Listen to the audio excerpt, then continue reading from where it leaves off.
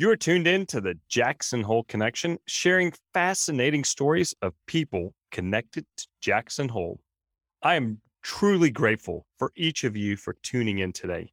And support for this podcast comes from Compass Real Estate, the region's largest and most dynamic real estate company in the Valley. For more information and to view current listings, visit compass.com. Teton County Solid Waste and Recycling, bringing the Jackson Hole community residential and commercial food waste composting options. Call 307-733-7678 for more information.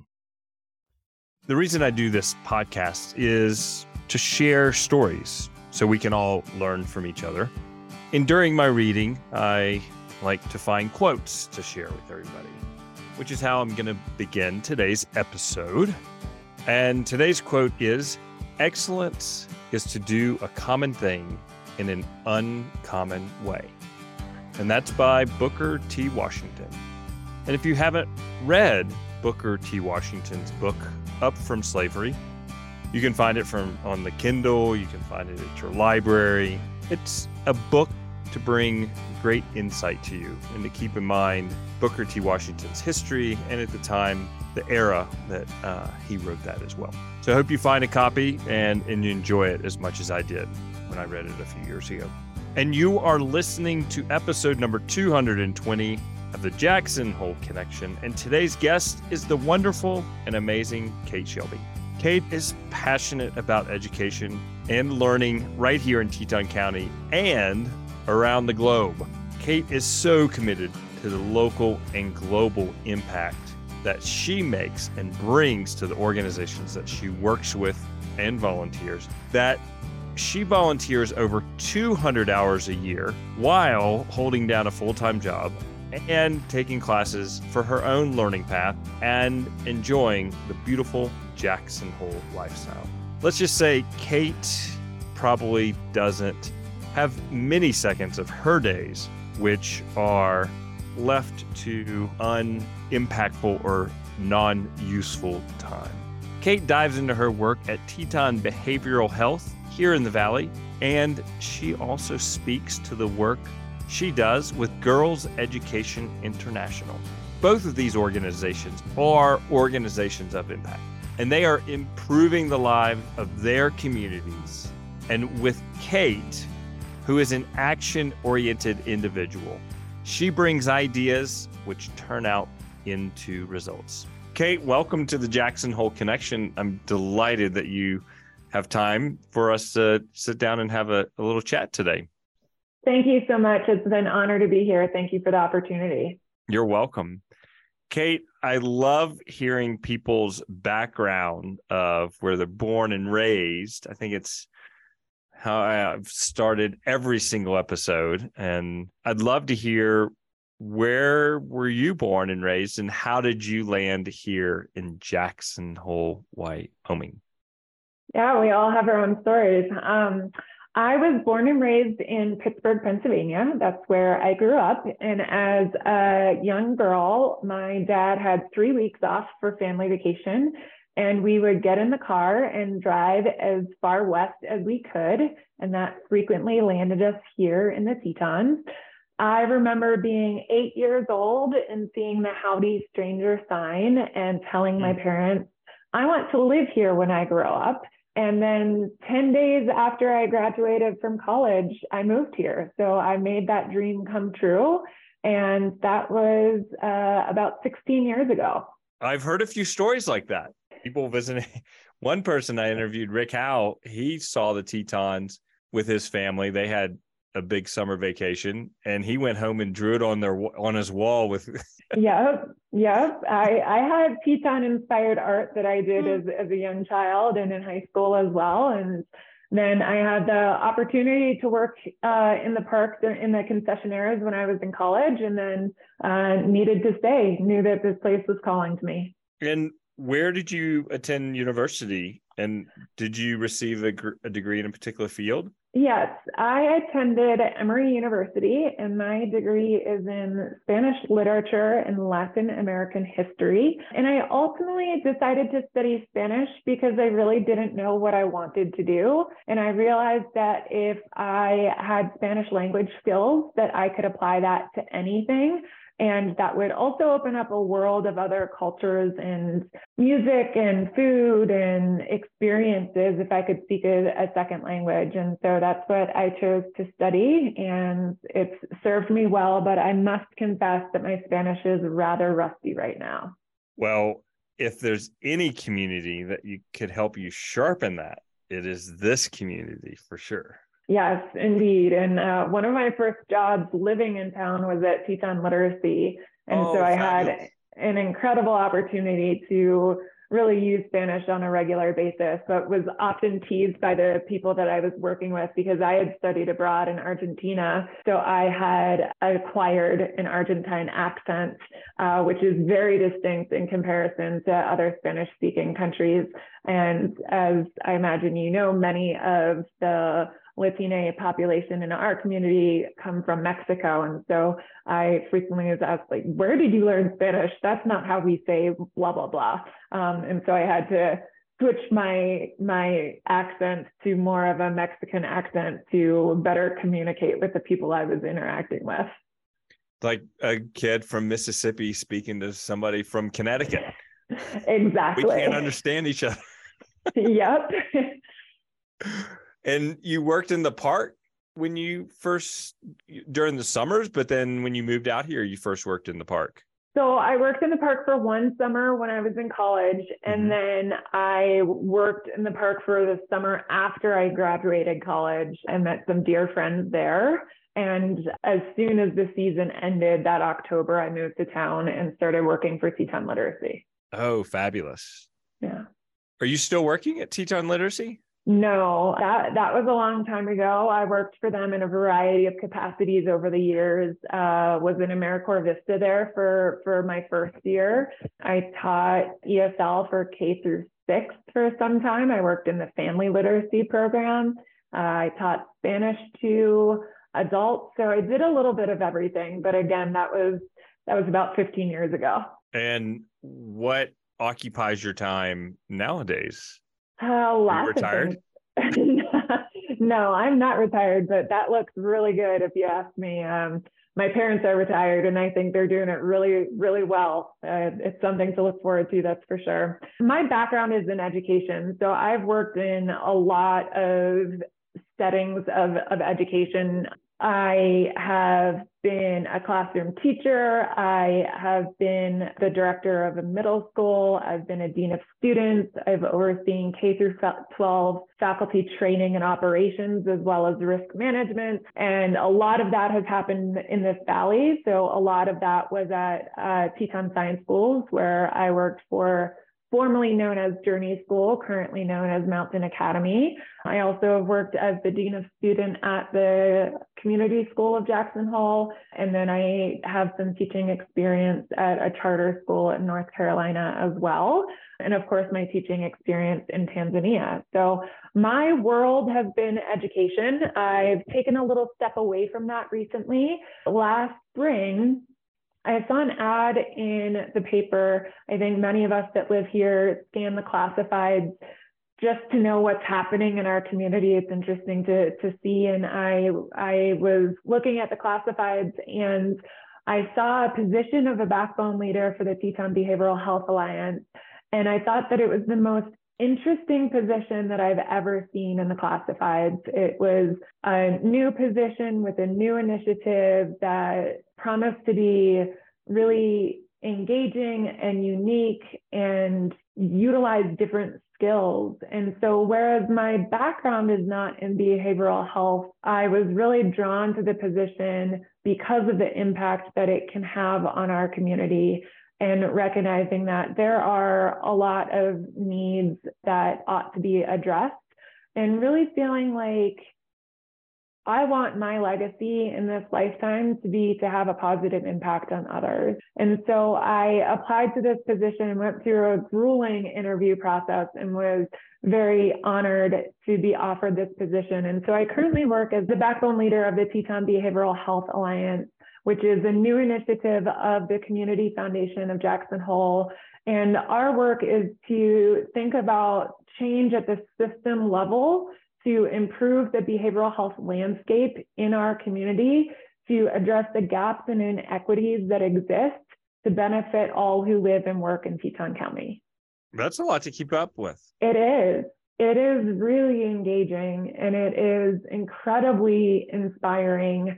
I am amazed of the expertise and care and dedication that our stakeholders have. And when I say stakeholders, I'm talking about organizations, agencies, practices, executive directors, practitioners, as well as engaged community members.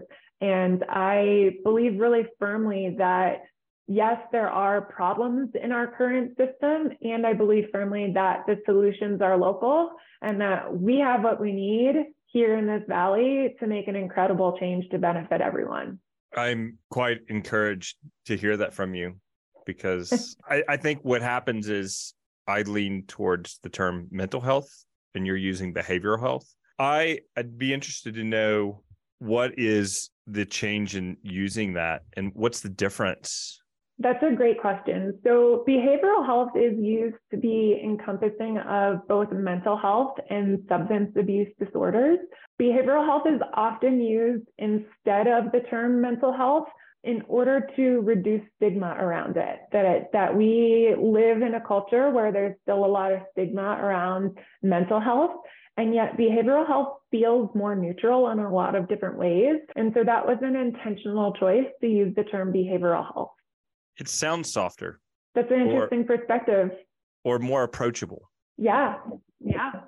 And to the point of mental health has that stigmatism. Exactly. Which is unfortunate that it does. I've spoken to Deidre before. She's been a guest on the podcast, and it's a shame, especially with men. Yeah. So we are using the data from the behavioral health needs assessment that was conducted during the early days of COVID. And the data is there. We know what the problems are. And definitely that there's a need to support the men in our community to reduce the stigma and increase access to care in many ways. Mm-hmm. Very nice. And you said this is an initiative from the Community Foundation. Mm-hmm. But there are so many organizations and people that you referenced. You didn't call people out or organizations out in particular. With Teton Behavioral Health Alliance, how many different organizations as a whole is it bringing together? So now everybody's in the room. So instead of everybody walking their own path, now we can be helping clear the path together and accomplish more.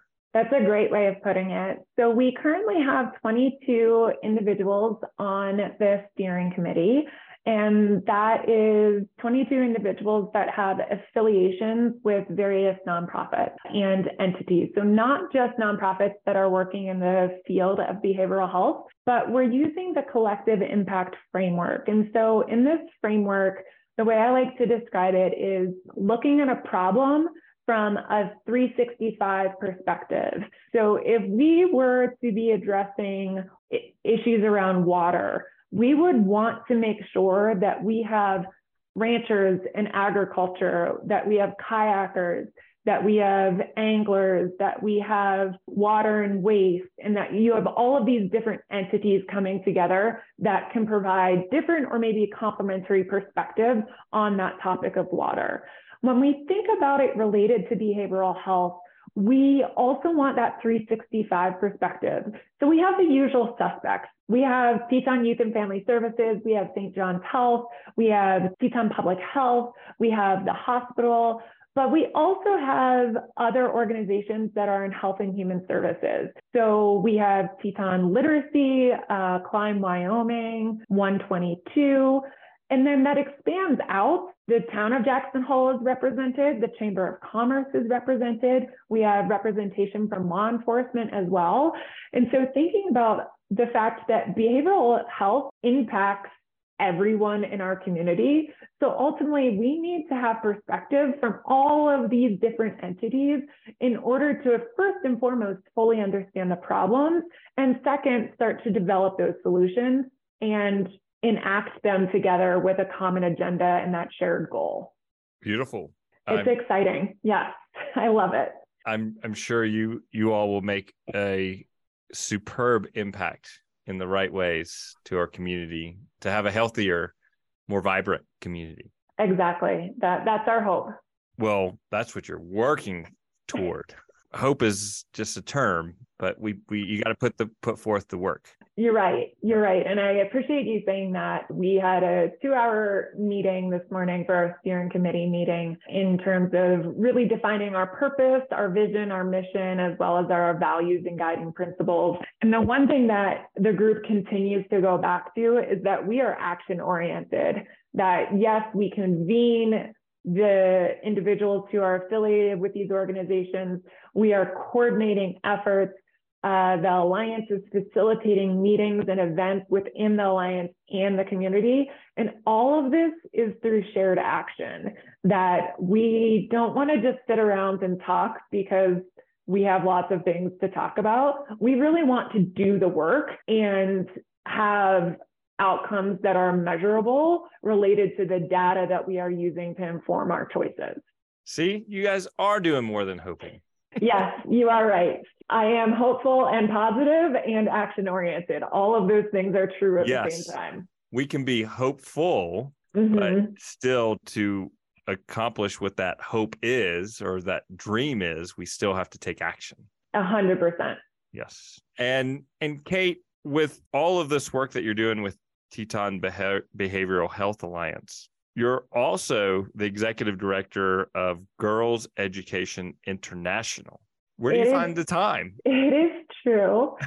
I find the time because I prioritize it. I have a former mentor who once told me that we live full and rich lives. And I have to tell you, at the time she told me this, the former head of school that I worked for, I was so offended and annoyed and wanted to not have as much on my plate. And I don't know if it's life experience or maturity or just different perspectives, but it is a thought process and a mentality that I embrace at this moment in my life of I live a full and rich life, and that is by design and by choice. So yes, I have a full-time job that is engaging, demanding, inspiring, and has an impact on our community. And I volunteer over 200 hours a year for Girls Education International.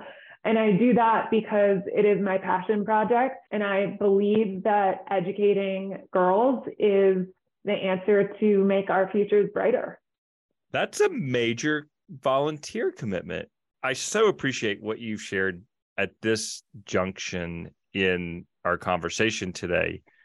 And you said it very well because you've learned it. You find the time because you prioritize it. We all have the same amount of time every single day. It's what we do with it. And I also appreciate what you said. You live a full and rich life. You're doing a lot, but you're not feeling as though it's too much in any way or why me. This is you doing it because of your contribution, and you see the rewards and the outcome of what happens. And that's what using our time and into areas that can make a difference, that we have a passion for, that then it doesn't really feel like work. Exactly. And it's a choice. In addition to these things, I also take classes. And so again, there are times where my life feels very busy and it's a lot to balance. And again, it goes back to a choice that these are values that I have, they're priorities that I have. And so I live those priorities with intention. And my work with Girls Education International not only feeds my soul because I believe in it so strongly, but there's a constant reward cycle in hearing the impact that we're having on the ground. Mm-hmm. You're throwing out some big nuggets there, Kate. I appreciate it. Another one, you live the priorities with intention. You're intentional of your actions and how you spend your time. And I'm very curious to know about Girls Education International. Before the show, you talked about the barriers to girls in education and how important that is. Can we start small with that to begin with? For sure. And let me ground us first in what Girls Education International does. Sure. So Girls Education International works to expand and support educational opportunities for underserved girls and women in remote and undeveloped regions of the world. And so what that looks like is that we work with community-led organizations to support the efforts that are already in place in local communities, implemented by local experts in those areas to maximize their impact. So we currently partner with two organizations, one in Tanzania and one in Pakistan. In Tanzania, we primarily support post-secondary education. And so what that looks like is our students have a choice as to after they have finished secondary school, if they want to pursue vocational training. So that could be something like becoming an electrical engineer, becoming a tailor, learning the skills to become a secretary, or that can also mean university. So we have more students now in university than we've ever had in the past, which is absolutely exciting every single day. We have students studying to be nurses. We have students studying to become secondary educators. And so we are committed to supporting their terminal degree in what they choose, believing in that power of student choice. In Pakistan, we partner with an organization where our commitment to them is to provide safe and reliable transportation for 60 young girls to get to and from school safely. So within those 60 young students that we're working in, again, remote areas where some of the girls live 13 miles away from school. So if you live 13 miles away from school and you do not have a vehicle, and your culture prohibits you from riding a bicycle, that means you're walking 26 miles to get to and from school. In a culture and setting where it's generally not safe for young girls to be unaccompanied. So we provide that reliable transportation so that our young students can attend school, and that's ultimately increasing their school attendance, which there's a lot of evidence and data supporting the benefits of educating girls. So I wanted to frame the question about the barriers that girls face by thinking about what the work of Girls Education International does. Globally, the statistics are pretty similar regardless as to the geographic location. So the top 10 barriers, or maybe I won't go through all of them, but I'll highlight some, are early marriage. So thinking about if a young girl is married, generally in various settings, as soon as she is engaged to be wed, she is no longer culturally allowed to go to school. So again, difference between legal and cultural or social. A lack of clean and private bathrooms. So thinking about the importance of menstrual hygiene and having access to a latrine that is private, having access to running water in order to maintain that sanitation, as well as privacy, being able to deal with bodily functions in a private setting. We also know that poverty is a huge impact So recognizing that if family has to make a choice between sending a boy to school or sending a girl to school, they'll most likely choose sending the son to school over the daughter. And we've seen that time and time again. And so we work with our partners on the ground to address that and have made incredible headways on that. I talked a little bit about the distance of school, and so addressing that with transportation. So we see all of these barriers to education in multiple settings. So our hope and intention is to address those barriers with our partners on the ground. Okay. I was at a Rotary presentation and they helped some people get a bicycle, and it was for their mode of transportation, and that helped them get their kids to school. And so much that we take for granted are real barriers and challenges for some people to receive an education. And yeah, exactly. Okay, we're going to take a quick break to get a word from one of our sponsors, and we're going to come talk more about education, and we'll see where the conversation goes. Okay, great. Thanks. Compass Real Estate is the market leader in Jackson Hole, providing every client with unparalleled professionalism and breakthrough marketing strategies for fine properties. Their organization is comprised of dedicated and experienced real estate professionals, and they offer a collection of some of the most sought-after properties in the Valley. For more information on buying or selling in Jackson Hole, visit compass.com or give them a call, 307-733-6060. Teton County Solid Waste and Recycling estimates that approximately 3,954 tons of food waste are disposed in the trash right here in Teton County every year. This makes food waste the next frontier material in the quest to achieve our county's goal to reduce waste and recycle more, which will help us aim for zero waste. For more information on Teton County Integrated Solid Waste and Recycling's Curb to Compost commercial food waste program, visit tetoncountywy.gov/recycle and join today.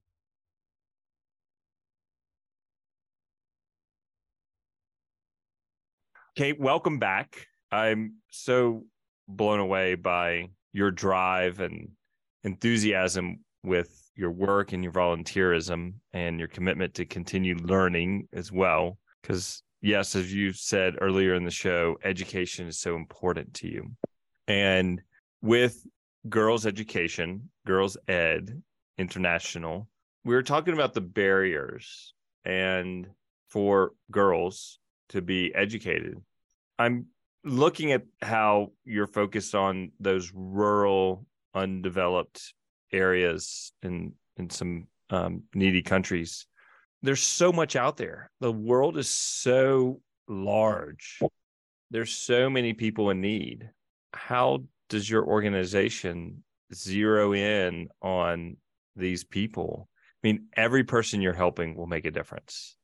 But how do you find these people in such a large, Pakistan is enormous population, and it's got to have so many remote areas? That's a great question. I'll start by explaining that we don't serve everyone. Mm-hmm. And that is very, very hard. One of my many responsibilities as the executive director is to manage our inbox. And we regularly, daily, get requests saying, my daughter wants to go to school and we can't afford it. Can you please help? Or my agency supports young girls in this area. Can you please send funding? And it is really, really hard to regularly say no.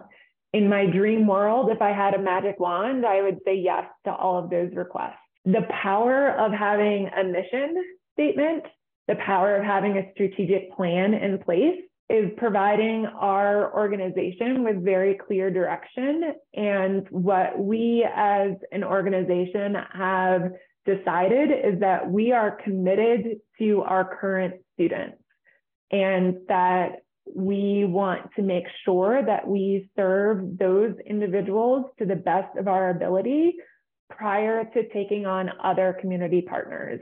And so this idea of we want to do what we're doing really well instead of doing a lot, just a little bit, if that makes sense.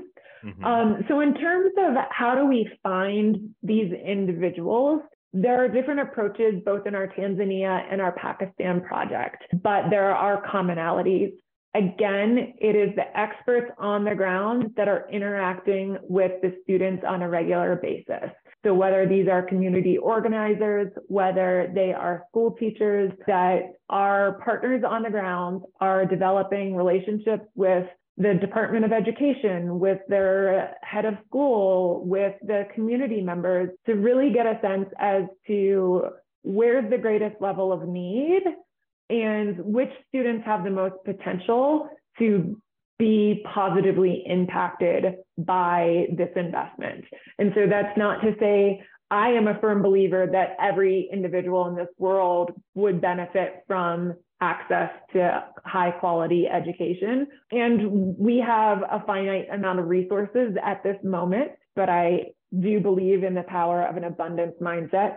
And so really being mindful of, we are committed to these individuals, we are seeing them through, and we fully trust our partners on the ground.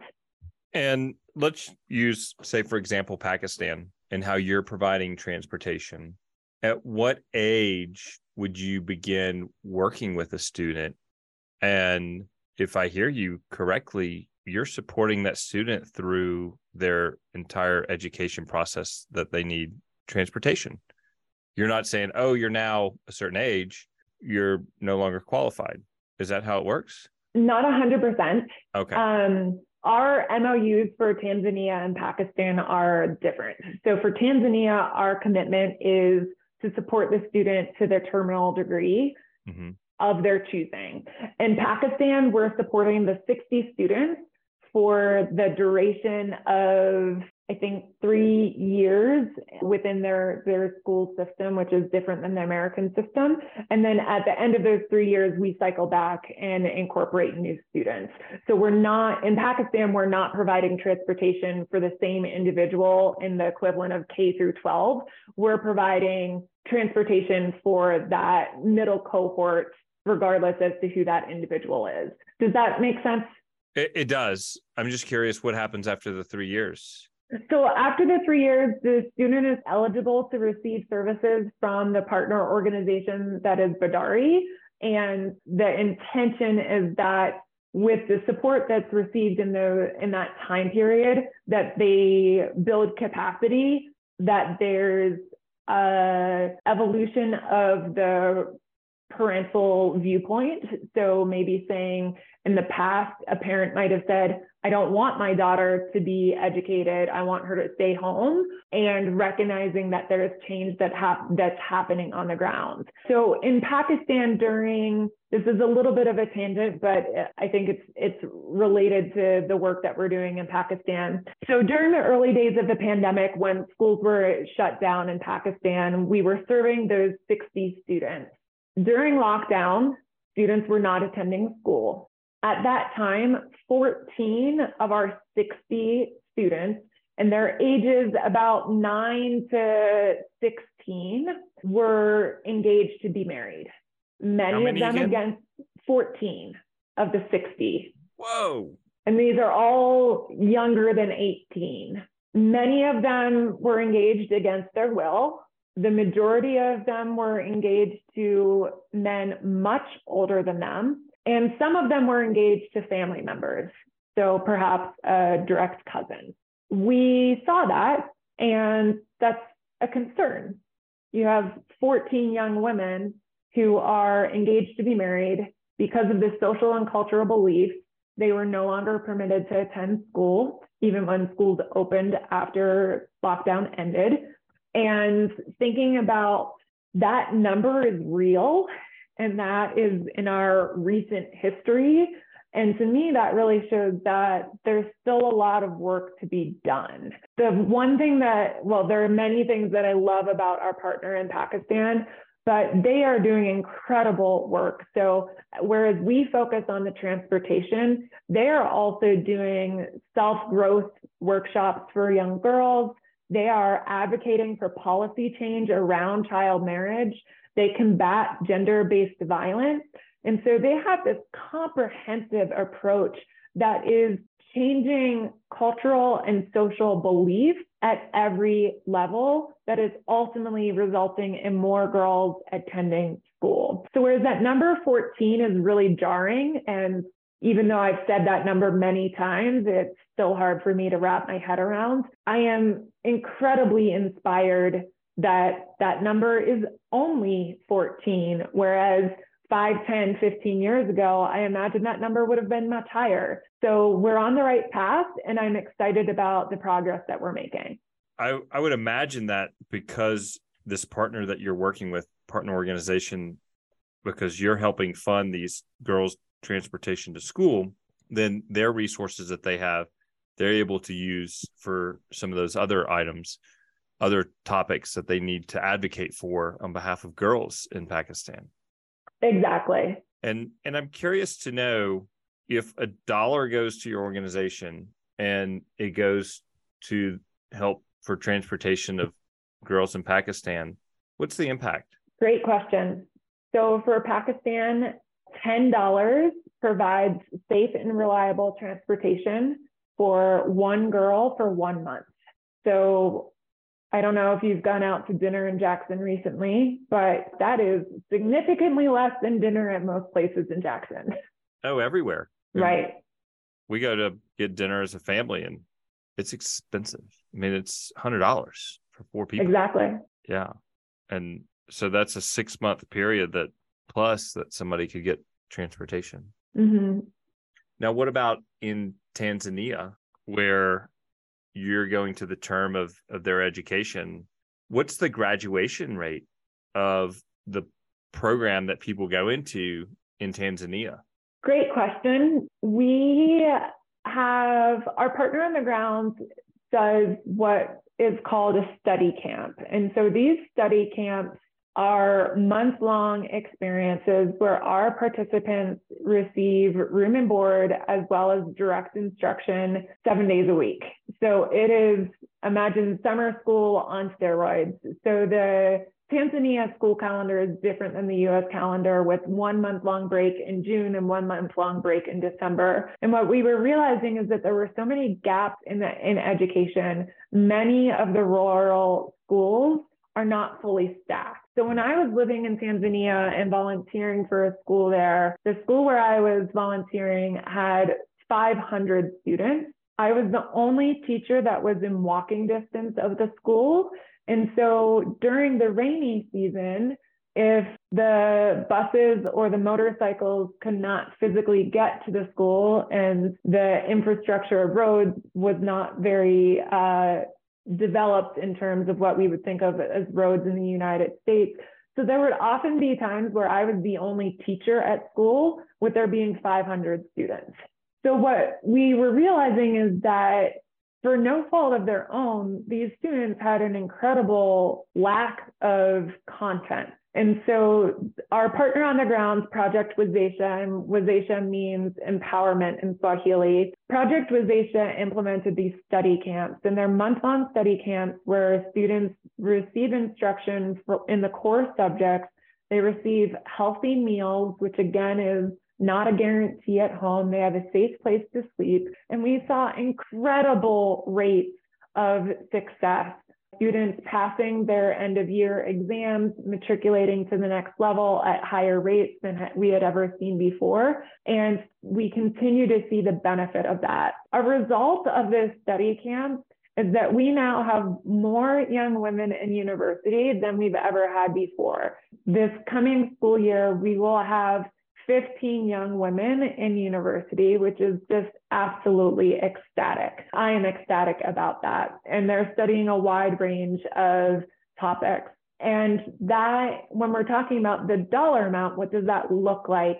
Much like in the US, the cost of education is different depending on the school, if it's a public or private organization, if the student receives some type of government funding.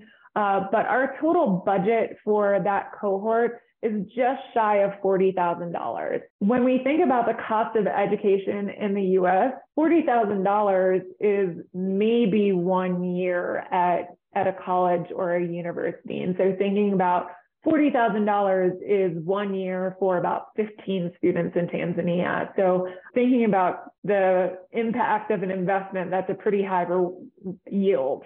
And some private schools, primary schools, cost $40,000 or half of that a year.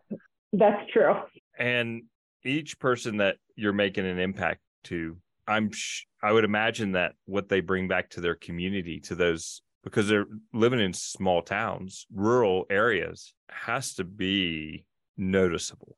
Exactly. So the ripple effect of educating a young girl is incredible.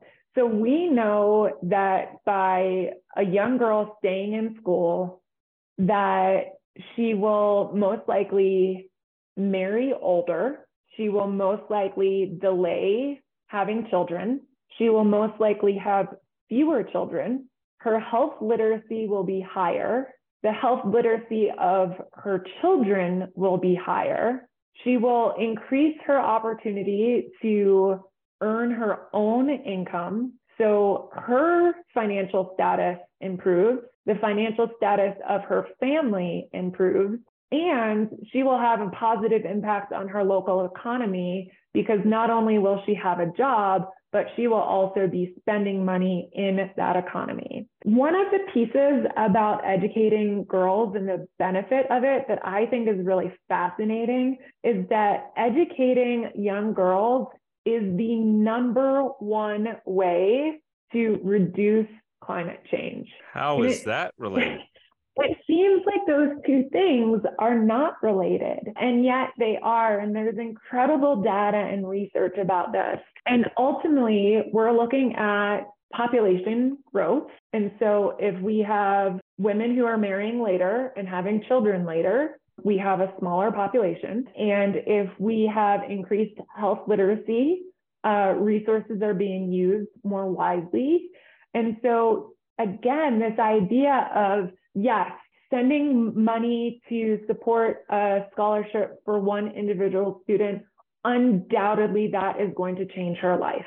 And then when we think about the ripple effect of all of those layers, how could we not invest in it? The positive yield is tenfold. And so thinking about that is just really, really inspiring to me. It is inspiring, Kate. The work you do inspires me, and the impact that you're making is very inspiring. And I feel very honored to have had this opportunity to speak with you and for you to share what you're doing out there. And we learn so much when we allow ourselves that time to hear what other people are doing to help others in need. Yeah. And I love that that's a theme of your podcast and all of the episodes that I've listened to, that you continue to approach people with curiosity and recognizing that, coming from this growth mindset, this is an opportunity. We can share, we can learn, we can grow together, and that we don't need to be in competition with each other, that we're just here to learn and grow and have a positive impact. So I appreciate you bringing that to light in all of your episodes. You're welcome. Thank you for the kind compliment. Of course. I appreciate it. So if people would like to help you in your mission, how can they connect with you or reach out to your organization? So the best way to connect with me is through the email address for Girls Education International, and that is info@girlsed.org. Fabulous. I appreciate it, Kate. I hope that there are many people who are listening today who realize that it doesn't take much to make an impact. And then when we're doing it together, our efforts are magnified. Exactly. Thank you so much for the opportunity to talk about the Teton Behavioral Health Alliance and my work with Girls Education International. I so appreciate the chance to get to share my passions with you and the listeners. You're very welcome, Kate. For somebody such as yourself, dedicate 200 hours of your time a year. It's moving. It's special. And it shows that with everything that we hear the news or how we receive information. There's genuinely kind-hearted, caring people such as yourself who are making a difference in the world. And I appreciate that. Thanks for the compliment. You're welcome. Well, Kate, it was a delight to talk with you today and learn about your story. And I look forward to seeing you around town. Sounds good. Thanks so much. You're welcome. Have a good day, Kate. Bye-bye. You too. To learn more about Kate Schelbe and her work here in town and beyond around the globe, visit the jacksonholeconnection.com, episode number 220. Many thanks to everybody who helps keep this podcast on. Keep sharing this podcast with your friends and family. Thank you to my wife, Laura, my boys, William and Lewis, and my editor and marketing director, woohoo, Michael Morey. I appreciate you sharing your time with me today, and cheers till next week when I see you right back here for another episode of the Jackson Hole Connection.